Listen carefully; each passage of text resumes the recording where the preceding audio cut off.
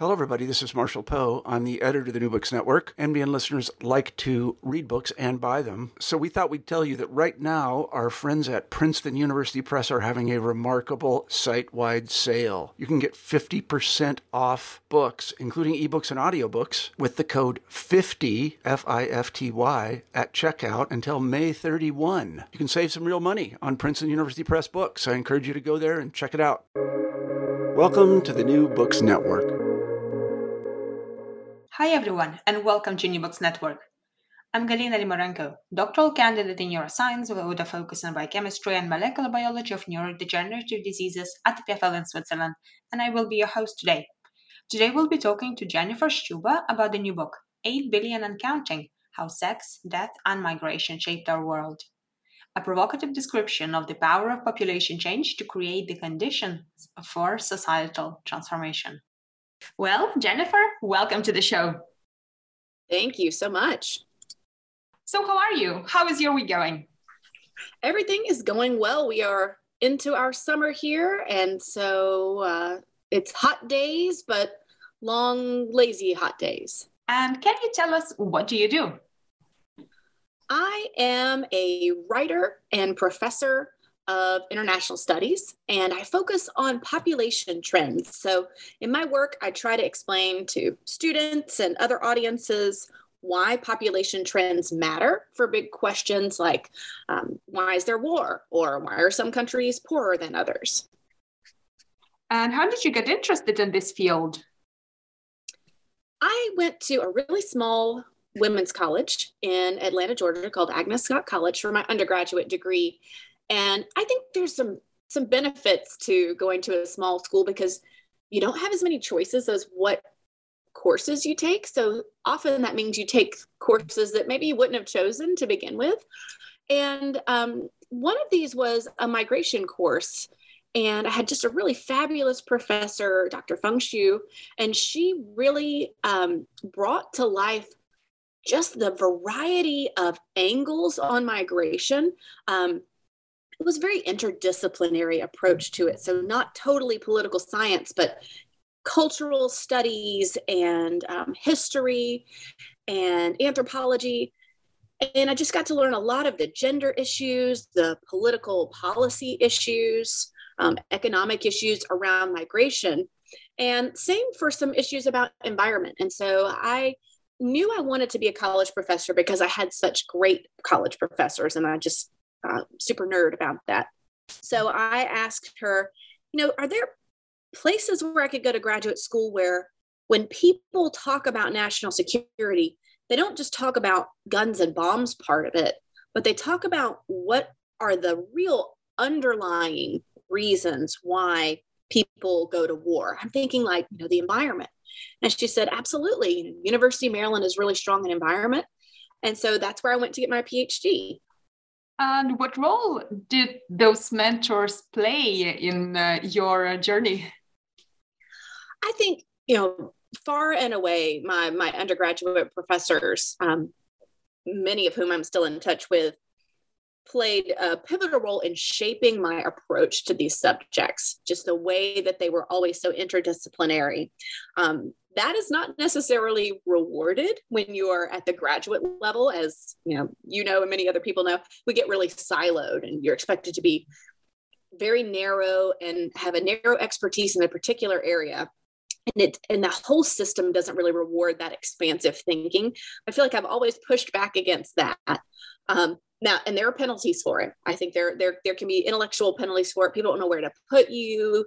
Maybe it could hurt your ability to publish in journals, things like that. But I think personally, the reward is tremendous. So that mentorship through example was really important.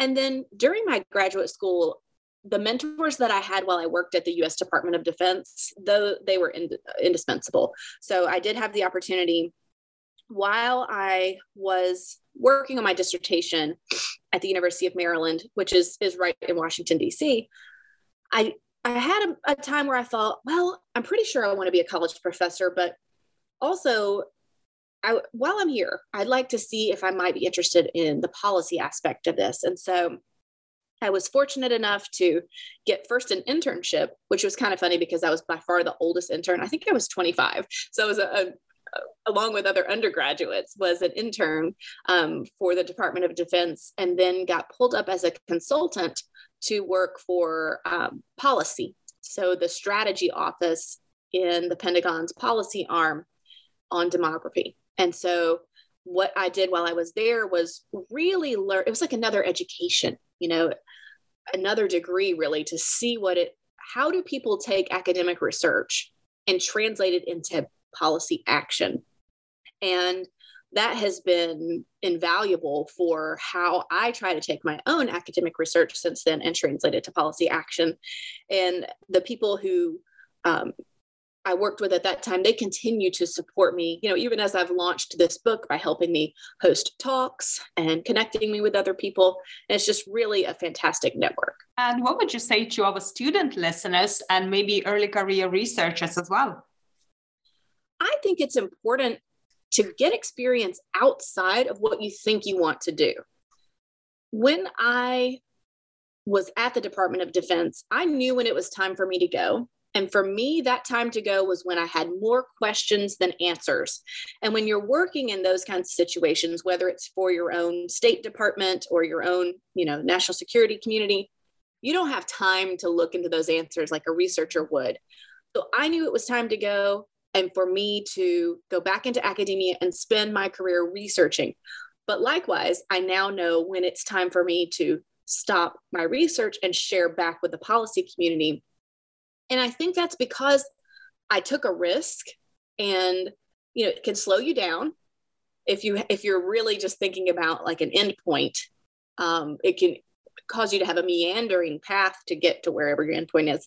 But I think it's invaluable to get a variety of experience because, there are lots of people who try to write policy relevant research who've never worked in policy a day in their lives. And I think that it's much harder for them to understand how policymakers actually use their work. And that's just one example. I think for, any students of mine, I say, get all kinds of experiences, because then you know what you don't want to do. It's not like you get experiences to figure out what you do want to do. Often you get them and say, nope, that's not for me. I mean, I've had internships in business development and marketing and, fundraising, all kinds of things before I became a professor. And you'd be surprised even now how much I draw on that experience for event planning and book talks and all of those things. Oh, love it.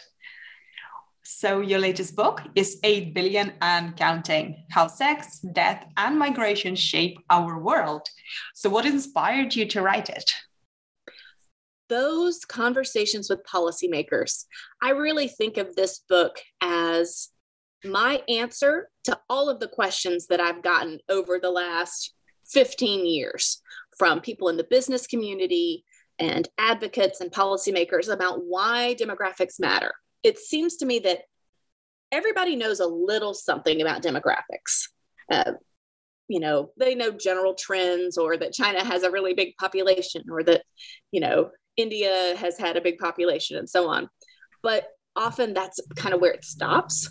And so what I wanted to do in this book is think of all the questions. I really get asked similar questions over and over 15 years across audiences. And to me, that meant that I could write a book that would address those and really touch on multiple audiences. Excellent. So let's dive into the book. And can we start with a sort of very basic background? So could you describe what is the state of the world that we live in now? Absolutely. So as the title says, our 8 billionth person is about to be born. And that's really a remarkable thing, because we only hit these milestones around every 12 or 13 years. And in fact, when we go to hit 9, it'll be even longer before we hit 9 billion, because world population growth is slowing. So I thought it was important for us to, timing wise, I've wanted to write this book for a long time as that frequently asked questions in some ways, but why now? And it's because we have our 8 billionth person about to be born. And so the world that this person will be born into is really remarkably different than the world that the 7 billionth person or 6 billionth person would have been born into. And as I describe in the book, the previous century was one of exponential population growth. The year 1900, we had around 1.6 billion people on Earth. But by the end of that century, there were 6.1 billion. So just tremendous explosion of population growth. And that's not a word I use very often because it kind of conjures some alarmism. But I think in this case, it'd be all right for us to say we saw exponential growth. This century is different. Although we're already at 8 billion, it's slowing. What we see with this century is the widest gulf in trends than we've ever seen before. And that is in sex, death, and migration, as the title of the book says. So we have, a tremendous difference between the number of babies born per minute on average in developed countries and the number of babies born per minute on average in those less developed countries. We have tremendous differences in life expectancy. Migration has very uneven consequences and trends around the world. And so I wanted to, in this book, show how big the gulf is in those trends worldwide, but also at the end of the book, by the time you're finished reading, you can understand that we're all headed down the same path, and that is a path of population aging. And many people who write about population aging, and this would include those in the media, they talk about it all doom and gloom. So this is the gray menace. This is the thing to be feared. And I think we fear what we don't understand. And population aging is our newest trend. We don't have data stretching out over a century like we do for population growth. I mean, all of our theories, all of our thinking about economics and politics, they were formed under conditions of population growth. Now the conditions have changed. And so we need a general rethinking of our entire approach to the world. So what are some of those usual models that we have when we think about demographics and human populations? The one that I want people to think about, and I don't know the answer to this, so I think this is a call to action for people in their thinking. I teach a lot on the environment. I teach environmental politics. And we know that the goal of our economic approach, and I say our meaning just this neoliberal economic approach that the whole world it's involved in the system, whether or not you agree with it. This is our global system. It's capitalist, neoliberal economic system. It's unending growth. So our measures of success, how do we know an economy is doing well? Is it growing? Well, if you have a condition where populations are actually shrinking, and by the way, I ran the numbers the other week, we're over 40 countries right now have shrinking populations. This is not an unusual thing. When I was working on my dissertation, it was really just a handful of countries. And now we're like over 40 and growing every year, the number of shrinking countries. So is it appropriate for us to measure economic success with infinite growth? We certainly, environmentally minded folks, know there have been tremendous consequences to pursuing infinite economic growth in terms of what it has done to the planet. So how else could we think about economic health? So you present this concept in your book, which you call differential growth. Could you explain what that is? Sure. So if we look at, it seems like an oversimplification, but let's just say right now, poor countries and rich countries, countries that have high GDP per capita and countries that have low GDP per capita, more industrialized, less industrialized. Stick those as two different camps. The countries that are on the wealthier end of things, more industrialized, they have what's called below replacement fertility. Basically, replacement fertility is two: one to replace the mommy, one to replace the daddy, biologically speaking. So anything above 2 means that your population will be growing over time. Anything below 2 means your population will eventually be shrinking. So those countries at the wealthier end of the spectrum, one of their demographic trends is that they have low fertility. They also have longer life expectancies on average. So that leads to a case where the median age of the population is higher. So if we lined up everybody in a country from age 0 to age 100 in order by age, and we ask the middle person to raise their hand, you get very different numbers around the world. Japan's median age is over 40, and they are the oldest country on the planet. In Nigeria, I think the median age right now is 18. So they're one of the youngest countries on the planet.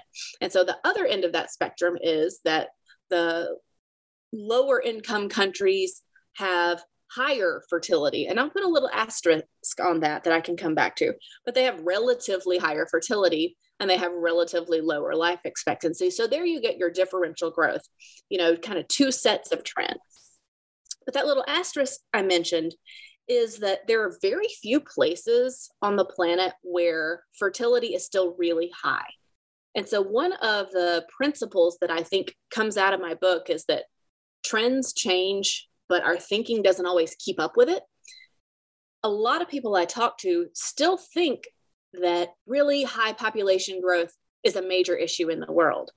But when I run the numbers, there are only a few countries where we have very high fertility. And here's how this would work out. So many of your listeners might have had to encounter The Population Bomb by Paul Ehrlich. It was published in 1968. And it's kind of the straw man that's set up for this population environment, but it was an influential book at the time and even since then. And so The Population Bomb basically argued that humans were, let me put this in some air quotes, breeding themselves into extinction, that population grows exponentially, but food production grows only linearly. And so there would be mass starvation and death. And it's an echo of the Malthusian argument Thomas Malthus made, Principles of Population, in the late 1700s. So at the time, it actually makes sense that people would have been worried about a population bomb.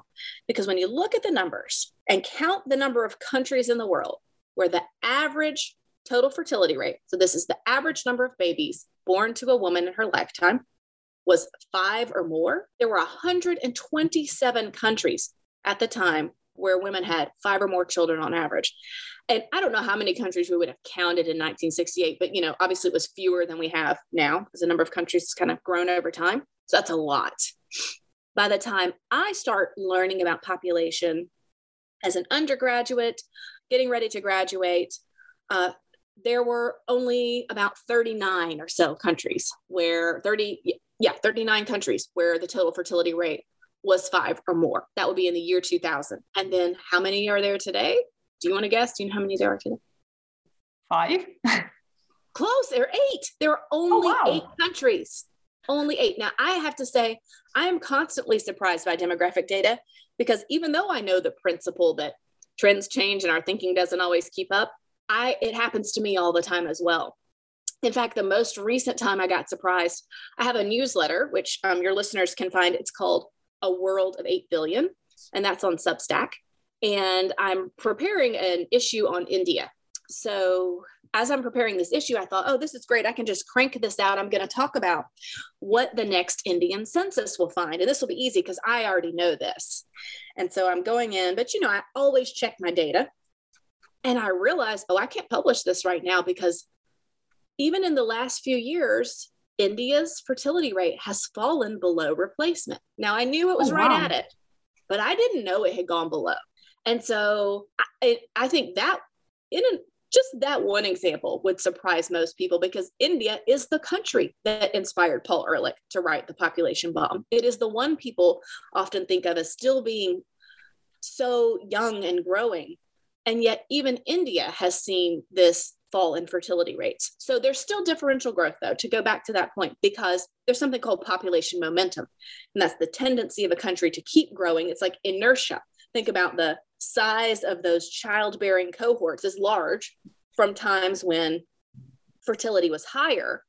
So that means there's still a lot of potential mothers in society. So it takes a couple of decades before those the size of those mother cohorts is smaller. So India's population is still growing. So if we think about what kind of issues does India have now, opportunities or challenges, either one, they still have a relatively young and growing population. But baked into it is not forever. It's on its way to, moving toward this aging world. So when I try to say, what's the snapshot of a world of 8 billion? It is a world of differential trends, really wide differences in birth, death, and migration, but where everybody's moving along the same path so that when we get to that world of 9 and 10 billion, we will be an aging, smaller, in many senses, world. And how did the ethnic composition of the human populations change throughout, especially sort of closest history to us in 20th and now 21st century? That's a great question. And I think it's one that researchers can pay attention to both at the global level and at the subnational level. So globally, the places where population is growing the slowest, and that can include shrinking, is Western Europe, East Asia, and North America. So those folks will become less of a proportion of the world population. Places where it's growing the fastest are Central Asia and Sub-Saharan Africa in particular. And so those folks will become a higher proportion of world population over time. We do see a difference, of course, within countries. And I think that's more interesting. I mean, as I'm a political scientist, and so I'm always interested in power, who has power in society, and then, of course, what do they do with it? And so in countries around the world, there's differential growth among ethnic groups. I mean, we can even look, I'll put a race spin on it and be in the United States where I am. And we know that all races in the United States have much lower fertility today than they did in the past. And that includes being sub-replacement fertility. But the younger generations in America are far more racially diverse than the older generations in America. So if we look to what will America look like, in 50 years, don't even have to say 50, we could say in 20 years, is a much more diverse country in the future. And of course, we have a lot of political stress, arguments, fights, violence around those changes. And that is not unique to America. And it's been the case, around the world and throughout history, that when one group grows faster than another, people can feel like their power and position in society is threatened, and therefore they often act in violent ways to counter that. Yeah, so my next question is probably a little quite broad, but I was wondering then how demographics are actually impacting on what's going on in the world. I think it's the foundation of everything, but this is where my political science training and perspective comes in, because, I'm not a demographer in the sense that, here are the data and here's how we got them and here's what drive the demographic trends. I'm more on the other side of that, which is, so what about the trends? And you can have the same demographic trend in two different countries with two very different outcomes. And that's because the rules of the game, what we would say are political institutions, the rules of the game matter.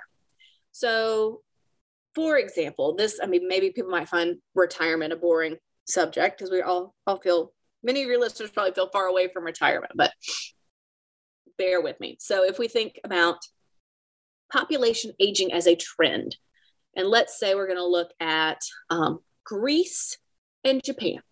Well, Greece and Japan both have older populations defined as higher median ages, relatively greater proportion of people at older ages than younger ages. Does population aging mean the same thing economically in both countries? Well, no, it doesn't, because the rules of the game are different for retirement, for example. So even the effective retirement age, the age at which people actually retire, has been about 71 years old in Japan. And it has been, there were times when it was as low as about 55 in Greece. It's gone up since then. But that's because the rules of the game changed.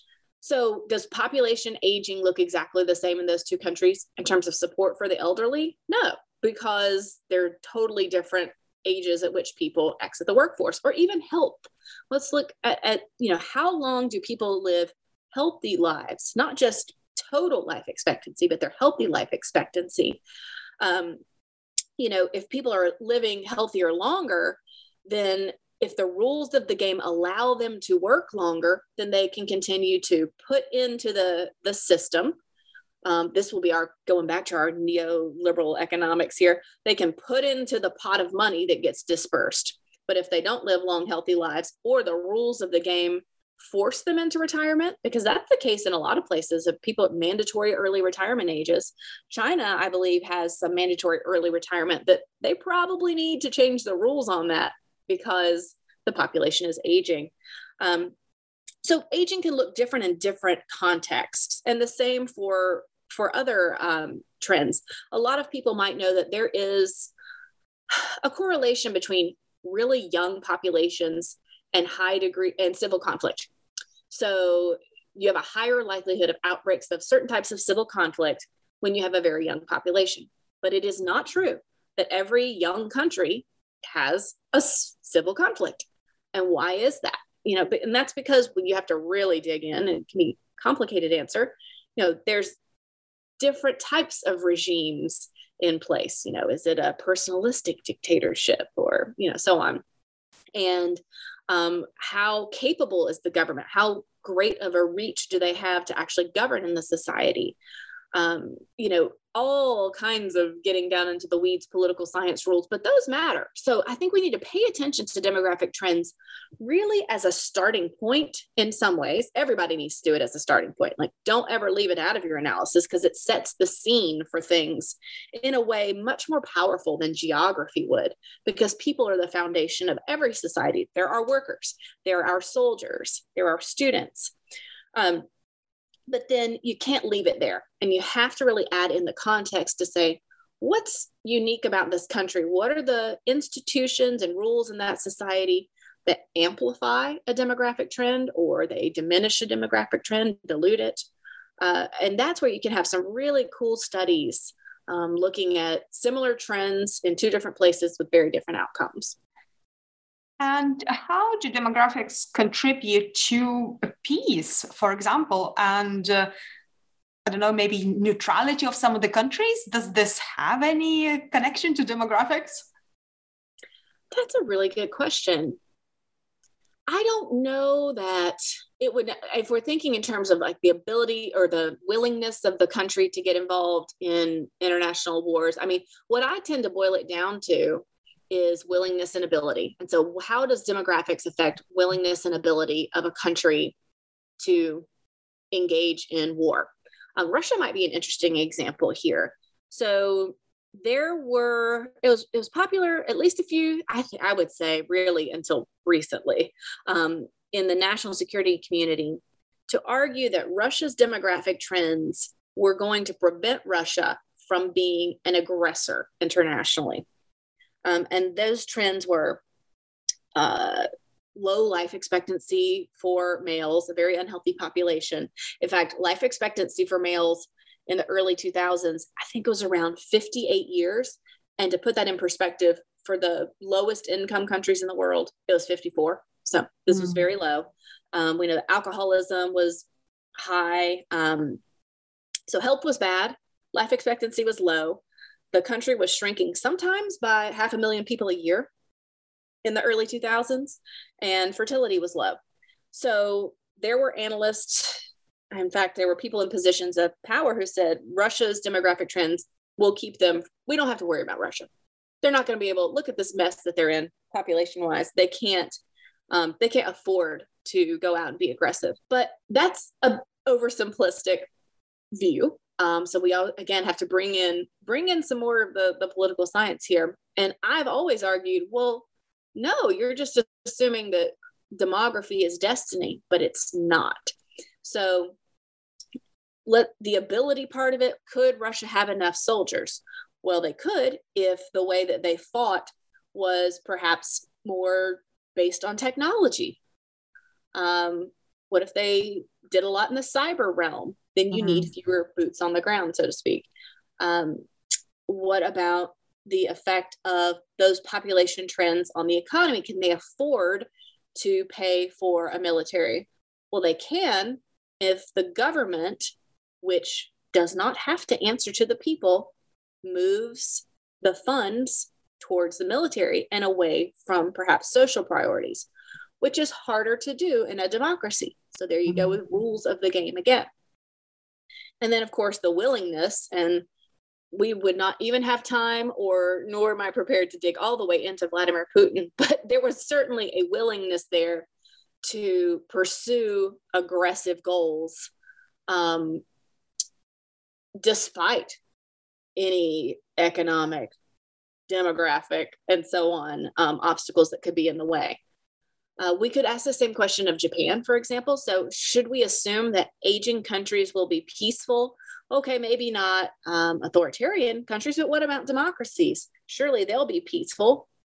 Well, there are, we've seen with Japan actually an effort there under Shinzo Abe was one example to actually beef up Japan's national defense. I mean, Japan is in a region of the world with a lot of threats. So back to that willingness, the willingness and ability, the willingness, you can be willing to change priorities to meet what is an external threat. And this is a very tense region of the world. So demography is not destiny. It is not the case that an aging world will be a more peaceful one, because there's so many other factors to consider. That is fascinating. It's just so many different things that interplay and interconnect.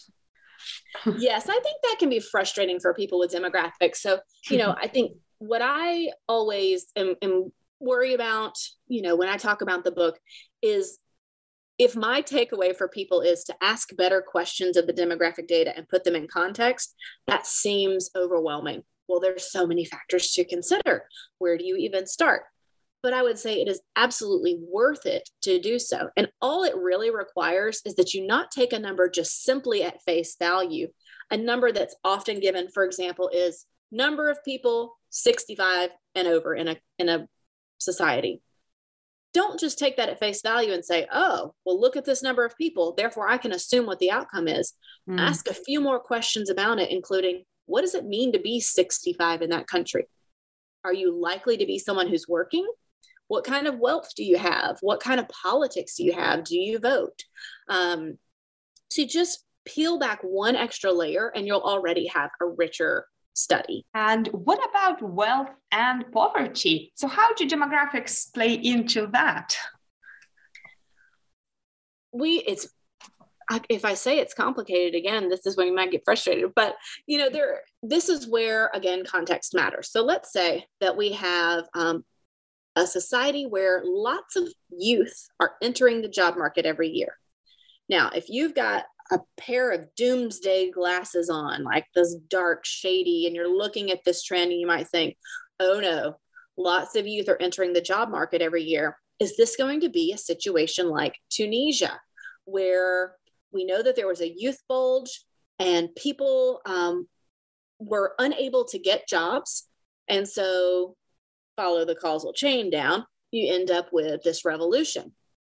Well, you could look at the same one with a pair of rose-colored glasses on and say, wow, what a tremendous opportunity. And here you might bring in the concept of the demographic dividend, which is the time in the window of opportunity is a time in a country's age structure transition from young to old, a time when the bulk of the population is of what we would call working ages. And I got to put that in air quotes because I've already shown it's different in different countries. Under the right conditions, having lots of youth entering the job market is a tremendous opportunity for a country to get a huge boost in its GDP.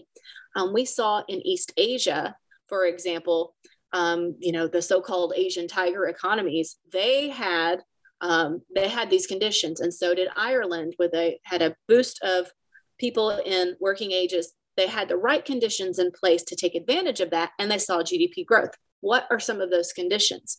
They encouraged foreign direct investment. They promoted exports, free secondary education, in general, human capital investment like literacy and healthcare, really investing in children and growing their human capital, often trying to shift to make sure that you have a manufacturing economy when you have lots of workers. And then again, the corollary would be then maybe shift away from that knowledge and service base when you have older workers. But they had the policies in place.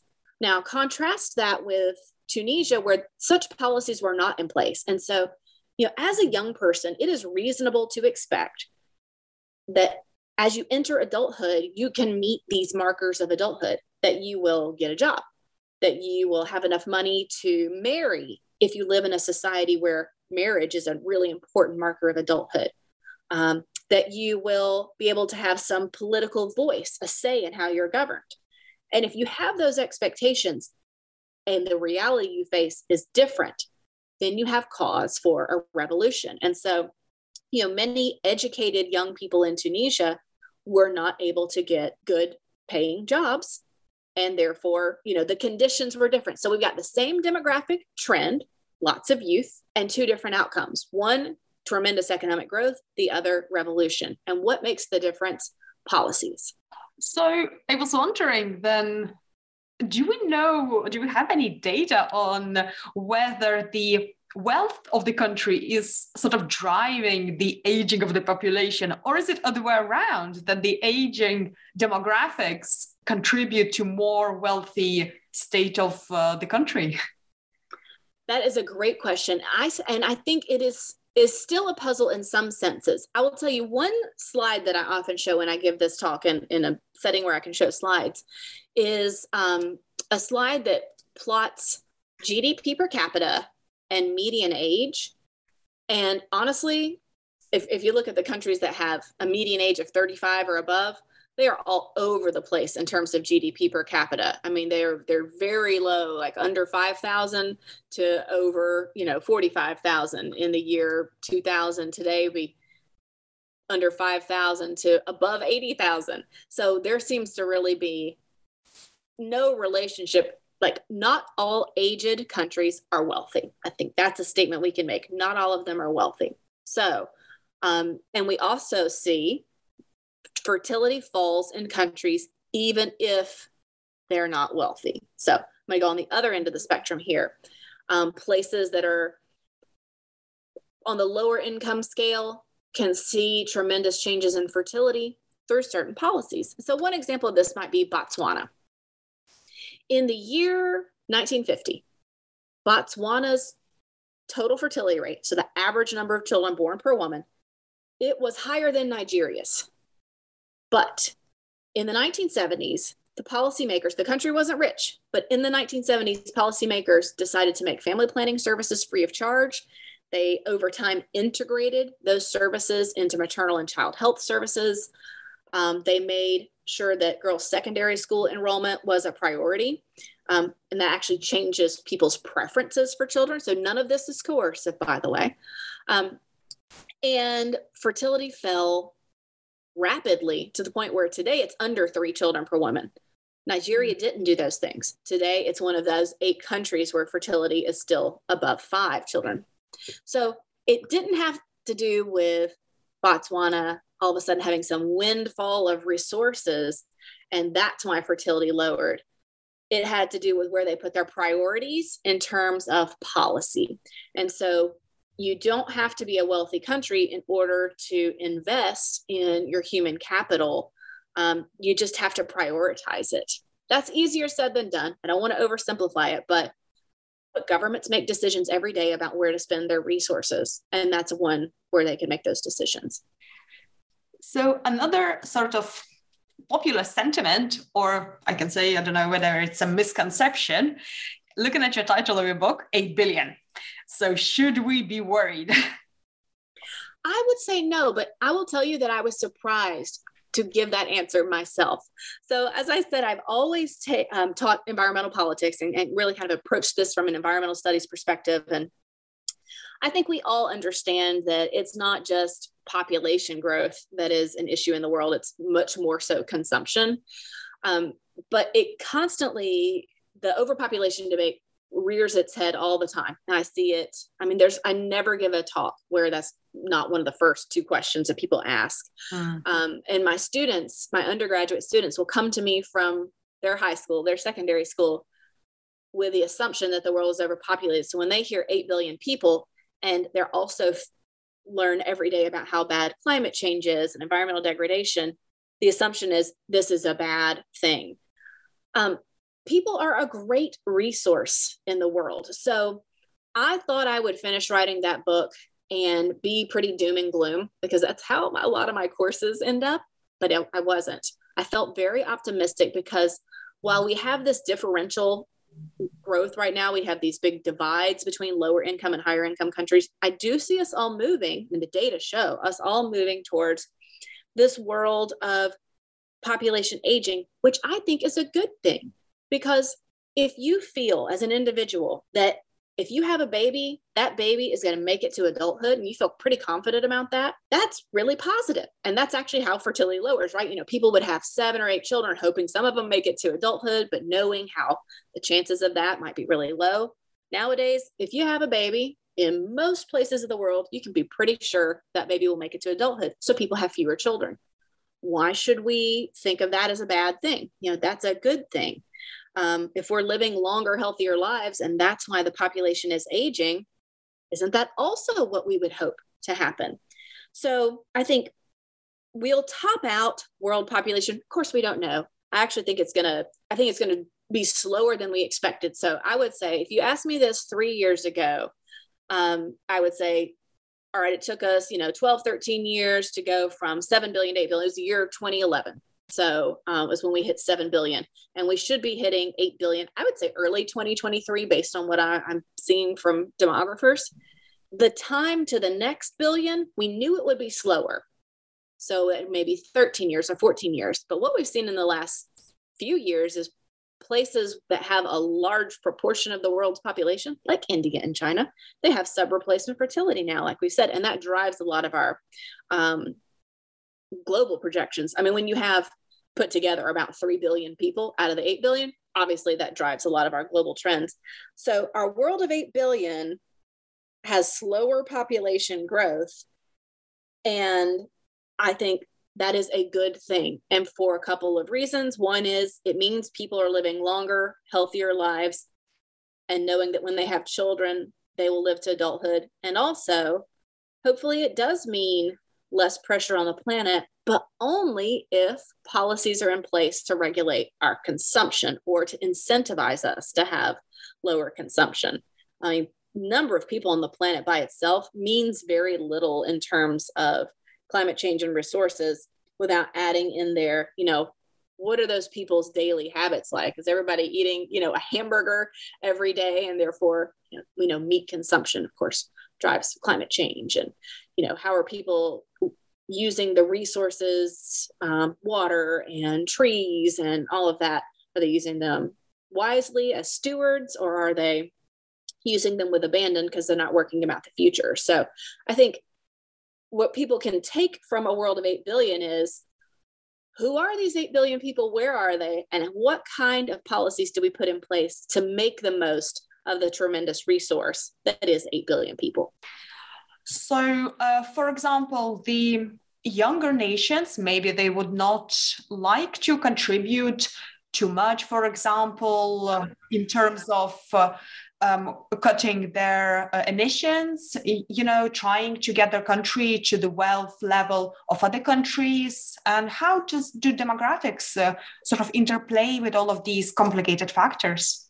I think they are a correlation, as you said. So, I mean, I think the main part is lower income countries make effectively the argument that we didn't do this. We didn't get us to where we are today. And therefore, we don't have the monetary resources to get us out of this. And therefore, you wealthier countries, who are the ones who got us to where we are today and have the resources, should share a bigger burden. It happens to correlate with the countries that are younger are also lower income. But I don't think that demographics is really the causal factor behind that. It's really all about the income part. Mm-hmm. Yeah. And what is the role of public education about our demographics? I can give an example as of myself. I've been watching Hans Rosling videos on statistics on human populations, and it completely shifted my perspective. So should we teach more? I think we absolutely should, because, if I think about most people in general go into some kind of nonprofit or private sector work, right? Most people don't get a job in government. Okay. So what do businesses need to think about demographics? Well, demographics shapes the entire landscape of a country. So any business wants to think about, well, where will we be in 5 years? Well, where will the world be in 5 years? And what's so useful about demographics is that it's like the best crystal ball we have, because the people who will be entering the labor force in 10 years, well, today they're in primary school. We already know how many of them there are. We can kind of see the future in our own age structure. So I think that's one reason why people would want to pay attention. But another would be risk analysis. Where do you want to invest in society, and where are the greatest needs? So let's say you have a humanitarian organization that you work for, and you want to think about the near future, the next 5 years. Well, where are there likely to be the greatest humanitarian needs? Demographics can help you understand that, because we know that countries that are very young and growing have, of course, low educational attainment, they have joblessness and persistent poverty, and they're more prone to conflict. So you can kind of use demographics to understand where those hotspots might be. Same for opportunities in the future.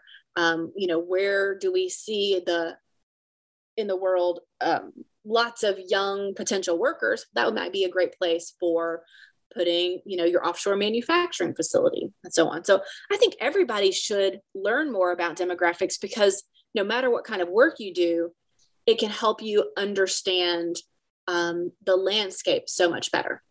And where do you want to see us heading to in the future? I will say that I want to see us less afraid of demographics. So as I show in 8 Billion and Counting in the book, no demographic trend is inherently good or bad. So just because we're headed into an aging world, or just because we used to be a much younger world, neither of those is inherently good or bad. It's really what you do with it. So I would love for people to walk away from the book with a list of the kinds of policies that perhaps their country could put into place, or their community. I mean, it's not always at the country level, of course. I mean, education, I think of as a very local thing, and health access, and I think of as very local. So what kind of policies would you want to put in place now to shape the kind of world that you'd want tomorrow? And what discoveries in your research for your book, 8 Billion and Counting, surprised you the most? I think the fact that I knew fertility was falling. I studied population aging as a researcher, which is why I've talked about it so much. That's my favorite topic within demographics.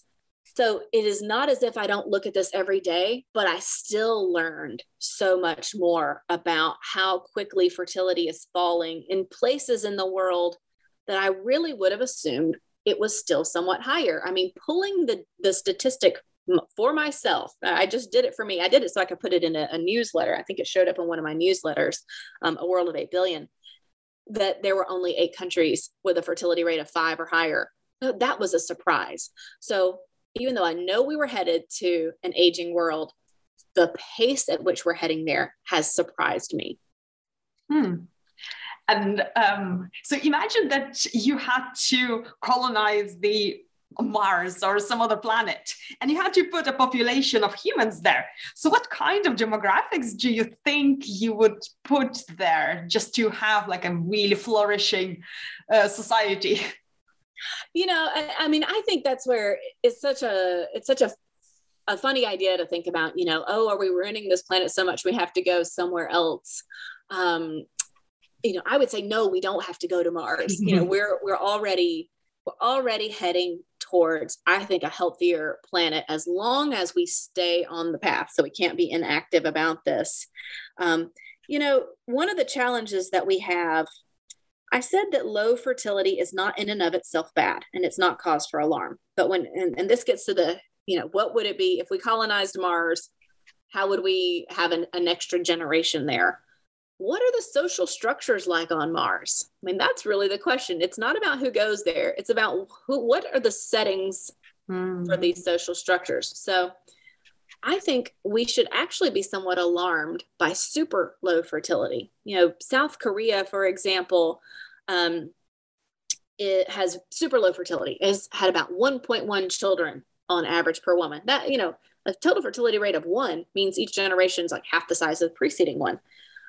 What makes it so low? When you start to ask women, they don't want to have children. They don't want to get married because they feel that the social structures and the gender roles for women are incredibly stifling. They feel like there's not an ability to work outside the home and have adequate childcare in place. That's it's incredibly difficult, that raising children is super expensive. So, what kind of rules of the game are you going to put in place on Mars? Because that will determine how many children people really have. Well, this has been a truly insightful discussion. So can you tell us, what are you working on now and what will be your next project? Thank you so much for letting me talk about 8 billion and counting. I have really enjoyed it. And I'm already at work on my next book.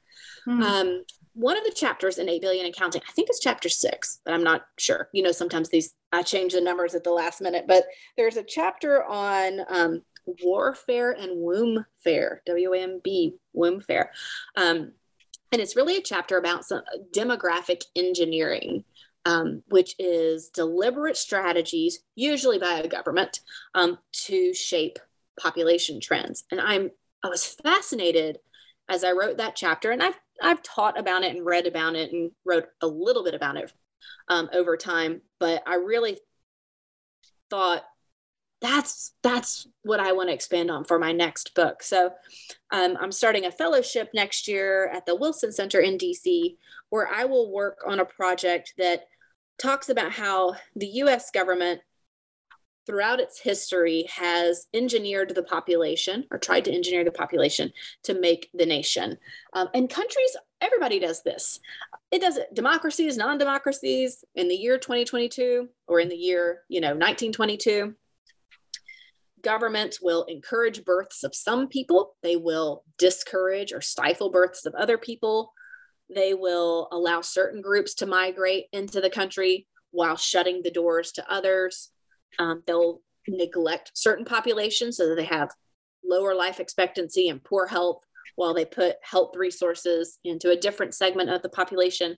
So I think, this book will end up being about the United States, but it has something to say about every country in the world, because I don't think we all realize how extensive demographic engineering has really been in our lives. And I think it's important for us to recognize that. So I guess I would say this next project is about the dark side of population, which is, I always talk about how government policy can shape an outcome. In this case, it's really about, the dark part of shaping an outcome. That sounds super exciting. I hope you come and talk to us about it when it's done. I would love to. Thank you so much. And what would be the best way for our listeners to find more information about your work and also your book? You can find everything about me on my website, which is jennifershubba.com. And my last name is SCIUBBA. And, or you could probably Google 8 billion and counting, and I think my book would come up that way. But I have a Substack newsletter, free to subscribe to, and it's generally under 4 minutes every other week, explaining, what's behind the headlines. What are the demographic numbers behind the headlines of some popular news stories? And, what have I been reading about demographics, and why might you be interested in that? So that landing website will take you to all those places, but you can find a World of 8 Billion newsletter on Substack. And I'm also on Twitter and LinkedIn. So I would encourage people to follow me on both of those platforms. Well, thank you so much for joining me today. Thank you so much.